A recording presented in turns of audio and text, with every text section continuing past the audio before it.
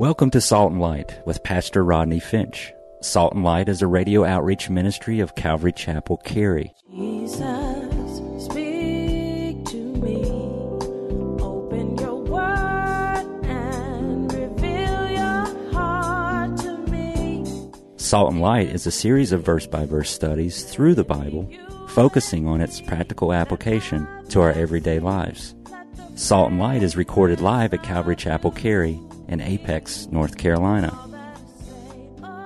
Stay tuned. At the end of the program, we will give you information on how to contact us, so be sure to have a pen and paper ready.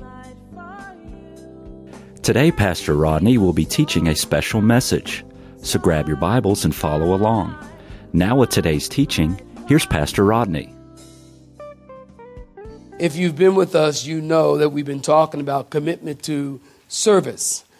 And we've been talking about commitment to service to God and commitment to service to one another in the local church. And I've given you 4 points or a 4-point outline concerning those commitments. Number 1, we talked about we're to be committed to practice to one another's in the local church. And then number 2, we are to be committed to use our spiritual gifts in the local church.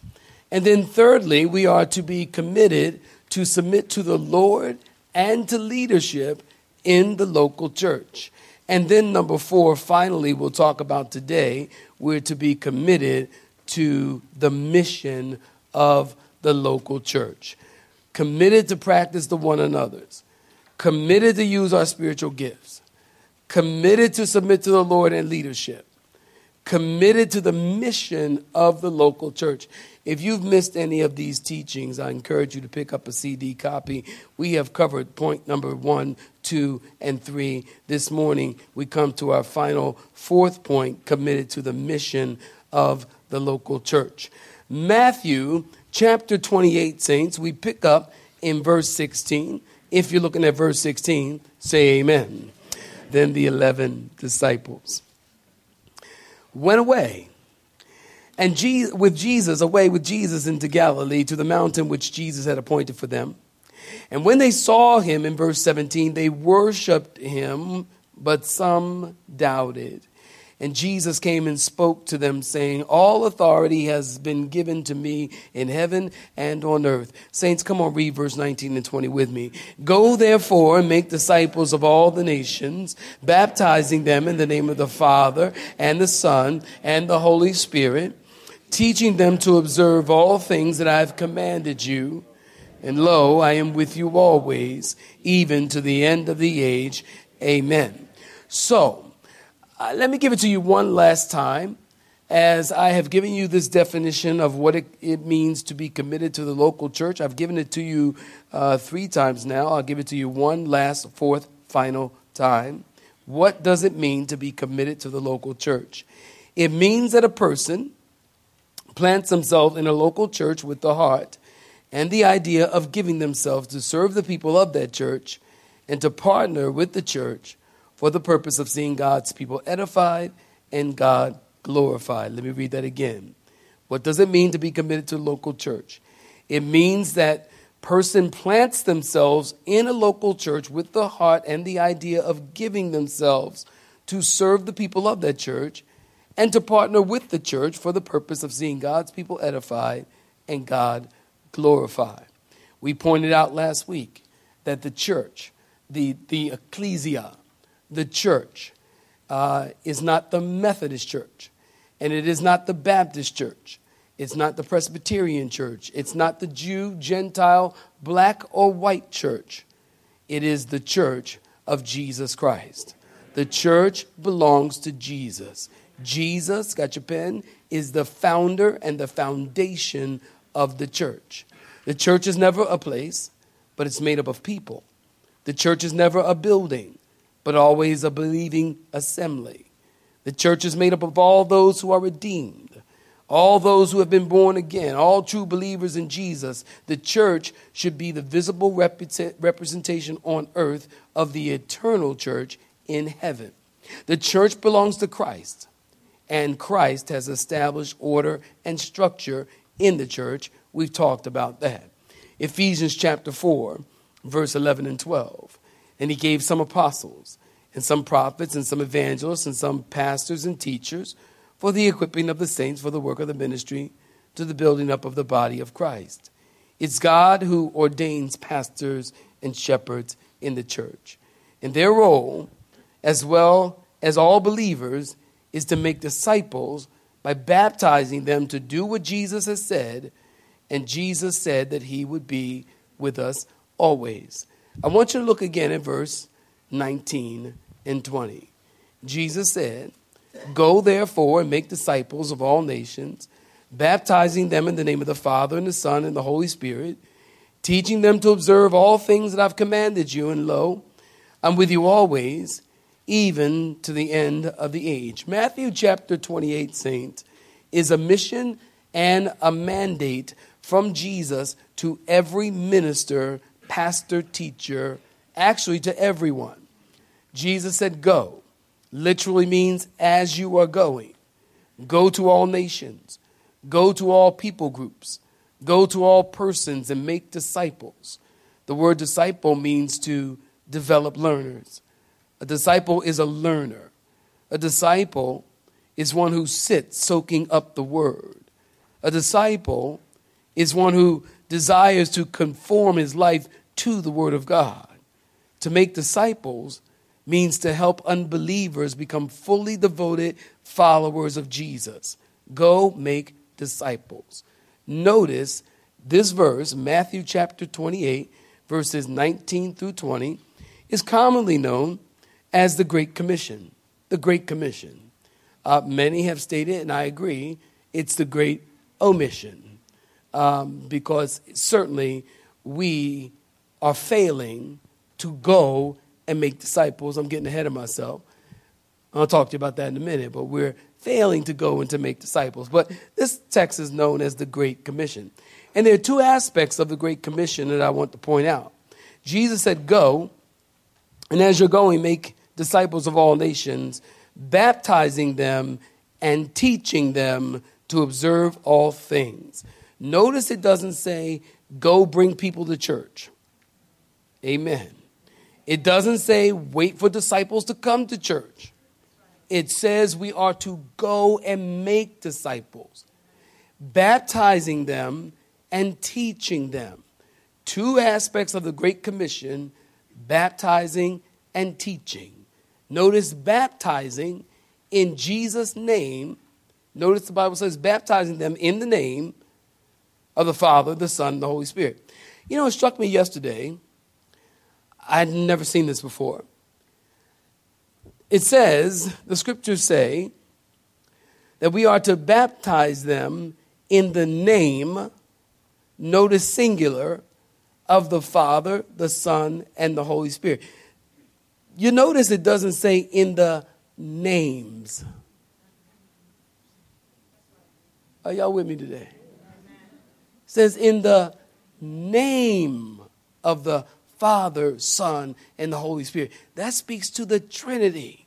That speaks to the triunity, the oneness of God. Notice in the name, not in the names of the Father and Son, but in the name of the Father, the Son, and the Holy Spirit. And there are people who believe that you are to be baptized in Jesus' name only. Have you ever heard of that? Have you heard people, raise your hand, have you ever heard that before? Okay, that's a few of y'all. Okay. Some people believe that you should be baptized in Jesus' name only. I remember some years ago, we baptize, we have our fellowship and our baptisms at Pullman Park off Western in Raleigh.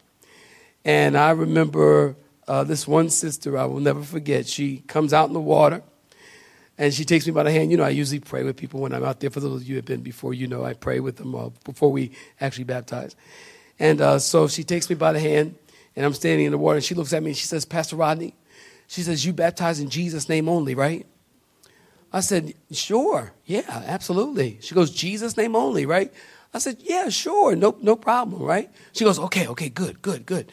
So I usually ask them if they want to hold their nose or cross their arms, and she held her nose and, went down and held her, and I took her down. I held my hand over her nose. I took her in the water. I put her in the water. I said, I baptize you in the name of Jesus, and put her under the water and said, the Father and the Son and the Holy Spirit, amen, and brought her up. And she came up, yes, yes, Jesus' name only, yes. I said, yes, Jesus. I went, yes, Jesus, amen, amen. She never heard me say Father and the Holy Spirit. All she heard was Jesus. But it doesn't matter. It really, it's not important. The reality is, and what is important, saints, is that we are baptized in the name of the Father, the Son, and the Holy Spirit, and that we do follow the command of being baptized. That is what is important. Jesus said baptizing. Notice the two aspects of the Great Commission we're talking about. Number one, baptizing, and number two, teaching. Once a person is saved, then begins the lifelong process of growing. And when you become a Christian and you become saved, you're like a newborn baby and you need to grow. And that lifelong process is growing and getting involved and being taught and learning. You've heard me say teaching is for believers and evangelism is for unbelievers. Once you become a Christian, then you have to grow. I remember when I first became a Christian, I think it was maybe 3 to 5 years, I was in a church and, we went to church each Sunday and there would be a message and it was a Pentecostal church. And I can remember we went to church and I enjoyed church and we had a good time in church. But I can't tell you I grew a lot. Because it really wasn't a teaching church. So it was more of a preaching church. And I remember feeling, what now? Now that I'm a Christian, what now? I remember thinking this. If this is all there is to Christianity, and what I mean by that is going to church on Sunday, dance in the Spirit, enjoy the church, shout, enjoy the church, shout, jump around, dance in the Spirit, amen, go home. If that's all there is to Christianity, I remember thinking, I don't know how long I can actually do that. But then when I went to a church about 3 to 5 years later, I went to a church, a Calvary chapel that was teaching the Word of God. And the pastor, I'll never forget, was just a normal guy, which was shocking to me because my background was the pastor had a robe, and, had the big chair in the church, you know what I mean? And that was my background, the big chair. I mean, nobody sits in the big chair, I did a funeral. I did a funeral one time in a church that had a big chair, and the guest speaker needed to sit in the big chair. And I sat in the big chair. And I remember feeling like my feet were like swinging on the big. I just remember the big chair feeling really, really big. And that's the background I came from. And so I thought to myself, if there's not more to this, then I can't do this. So I go to a church where the pastor is teaching the Word of God, and the worship is much like here, maybe even a little less. I don't think they had drums or whatever. But I heard the first time I ever heard the Word of God taught, I cried. I remember crying. I remember Elvira looking over at me going, "You crying?" I said, "No, there's something in my eye, that's all." But I couldn't believe it because I couldn't believe it. I couldn't believe this. I couldn't believe that the average guy could understand the Word. The average Joe could understand the Word. The pastor looked like the average Joe. He had on like some Dockers and a plaid T-shirt and some shoes or whatever. And he's standing up there, let's say here, at a pulpit of wood, just teaching the Word of God. Teaching the book of Revelation. I will never forget it. And it changed my life because I looked at that pastor and I thought, if he can learn the Word of God, if he can teach the Word of God, and he can understand the Word of God, then anybody can understand the Word of God. Because he didn't have any pretension. He didn't have a long flowing robe, not the big church and all the big chair and all that. It was just simply teaching the Word simply. And it changed my life from that point forward. And I learned that evangelism is for the saved. Evangelism is for the lost, and teaching is for the saved. Once you become a Christian, now it's time to grow. And that's why you can go to churches and they have an altar call every single week. And what happens is they're evangelizing the evangelized. So they stand in the pulpit and they say, well, is there one? Is there one? They give an altar call. Is there one? Is there one? And everybody's just sitting there because they all have given their lives to Christ. They were one at some point, but now they need to grow in the Word. We need to grow up. We need to get strong in the Word. Once you're saved, you need to study and learn to be taught and grow as a Christian. You know, you've heard me say this before, that much of the so-called church is in a state of spiritual arrested development. It's sad but true. The church as a whole is underdeveloped. And the reason it's underdeveloped is because the pulpits of America are not making disciples and then teaching them to observe all things. Much of the church is not teaching the Bible. And it is interesting, isn't it, that in our country we have more Bibles, more Christian television, DVDs, books and series and all kinds of stuff to strengthen you and cause you to grow and undergird your knowledge of the Lord and pin up your knowledge of the Lord. And yet it seems that Christians are weaker and more unbiblical than ever. And then when you go to other countries where they don't have this plethora of material of teaching and Bibles and books, and everybody's got a Christian book and Christian counseling and DVD series and everything. You go to countries like Africa. We went to Africa, and I think it was 2012. Was it 2012? Went to Kenya. And the guy who they assigned, I was there to do a pastor's conference. And the guy that they assigned to pick me up from church, to pick me up from the hotel and take me to the conference, he was an average guy. We were in the car together like 45 minutes one way, 45 minutes the other way. That guy knew more about the Bible than I did. He was stronger in the Lord. He was strong in the Lord. He was deep in the Lord, spiritually grounded in the Lord. You go to many countries like India, where I've been there, where Christians are grounded in the Lord and they love the Lord. And yet they don't have all of these things that we have to grow in our faith. Something is missing. Something is missing. I think the commitment aspect is missing in our churches today, as well as the scriptures not being taught to believers in our churches. So we're talking about being committed to the mission of the local church. The word mission, let me tell you what I mean by the word mission. I mean assignment. I mean duty, charge, purpose, the reason for our existence.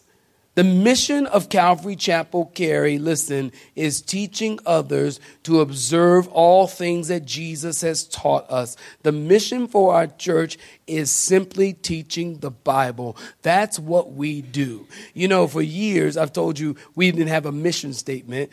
I'm not really big on mission statements, to tell you the truth, largely because our mission is to teach the Word of God. That's what we're going to do. We're going to teach this book. That's the mission. It's not that complicated. I didn't think I really needed to write it down, so I never did. But then yesterday, as I'm doing this study, I decided to write a mission statement. Amen. So I wrote a mission statement out, and I sent it to somebody to proofread it so we could put it online.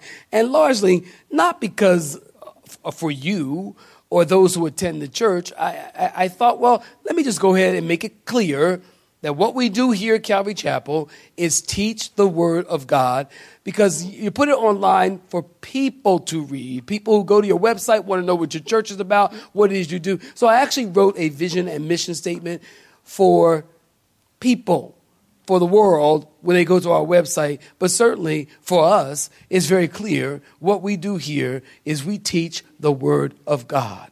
We don't, I hear people say, Pastor Rodney, you've got this program. We ought to get involved in this program, get involved in that program. I'm sure all of those things are wonderful. I'm sure they're great. But what we do here at Calvary Chapel is we teach verse by verse the scriptures. That's what we do. That is our lane. That's where we run. And that's where we stay. And any individual or any church that would seek to fulfill the Great Commission in reaching the world must be committed to teaching the Word of God. The primary role of the pastor and the shepherd is to feed God's people. Jesus cares for his people, and Jesus cares for his sheep, and he cares that they are healthy. Are you listening? In other words, he wants you to be healthy. And in order for you to be healthy, you have to eat. And in order for you to be healthy and you eat, you got to be sure that you eat the right thing. God wants us to be eating or being fed on his word. Lambs need milk. They need to be fed. And God's people, God's sheep, need to be fed. And we need milk first. I think of 1 Peter chapter 2, verse 2. As newborn babes, desire the pure milk or the sincere milk. That word sincere means without wax, or pure, same thing. Pure milk of the word of God, that you might grow. We need the word of God. Now you might remember, let's go to John 21. Don't turn there, but listen, it's post-resurrection. And the disciples are eating breakfast on the Sea of Galilee around coals of fire. And Jesus asked Peter, you remember, he said, Peter, do you love me? He said it 3 times. Jesus said, Peter, the first time, Jesus said, Peter, do you love me more than these? And Peter said, Lord, you know I love you. He said, then feed my lambs. Jesus said, do you love me more than these? The these that Jesus is talking about, I believe, are these fish. Because fishing was Peter's livelihood, was Peter's way of making money and taking care of his family and paying his bills. And Jesus is essentially asking Peter, Peter, do you love me more than making money? Do you love me more than your livelihood? Do you love me more than these? Probably pointing to the fish, but Peter was a fisherman. And Peter said, yes, Lord, you know I love you. Jesus said, feed my lambs. The second time Jesus asked Simon, son of Bar-Jonah, do you love me? And Peter said, yes, Lord, you know I love you. And Jesus said, tend my sheep. The third time Jesus asked Peter, do you love me? And Peter was grieved, annoyed. And he said, Jesus, you know everything. You know that I love you. And Jesus said, feed my sheep.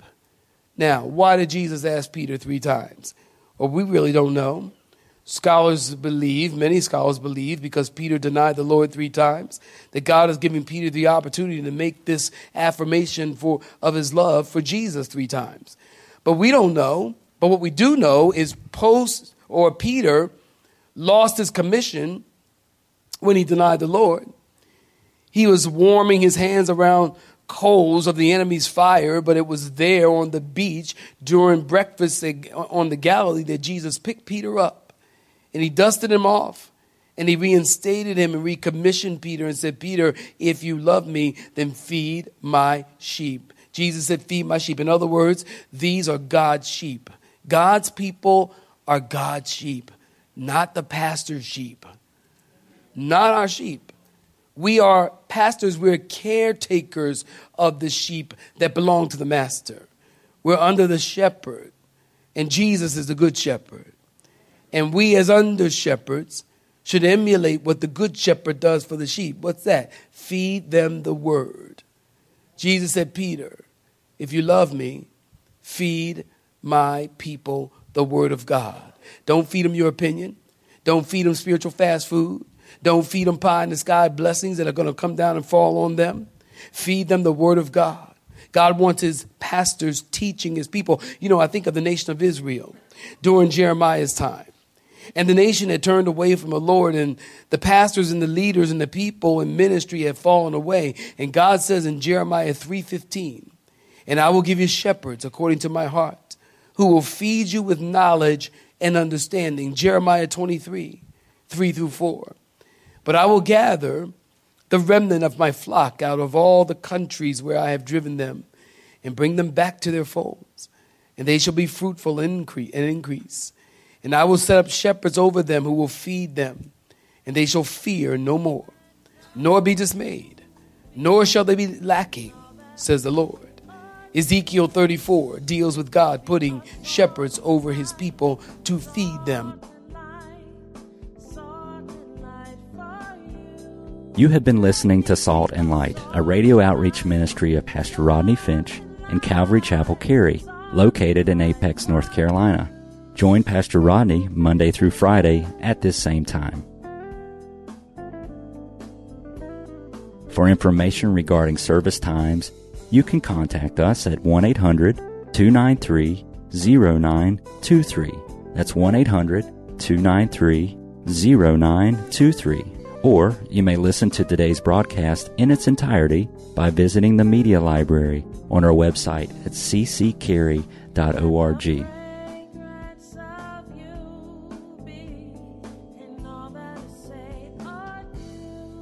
We would like to thank you for tuning in to Salt and Light and pray that you have been blessed. Until next time, may you be salt and light.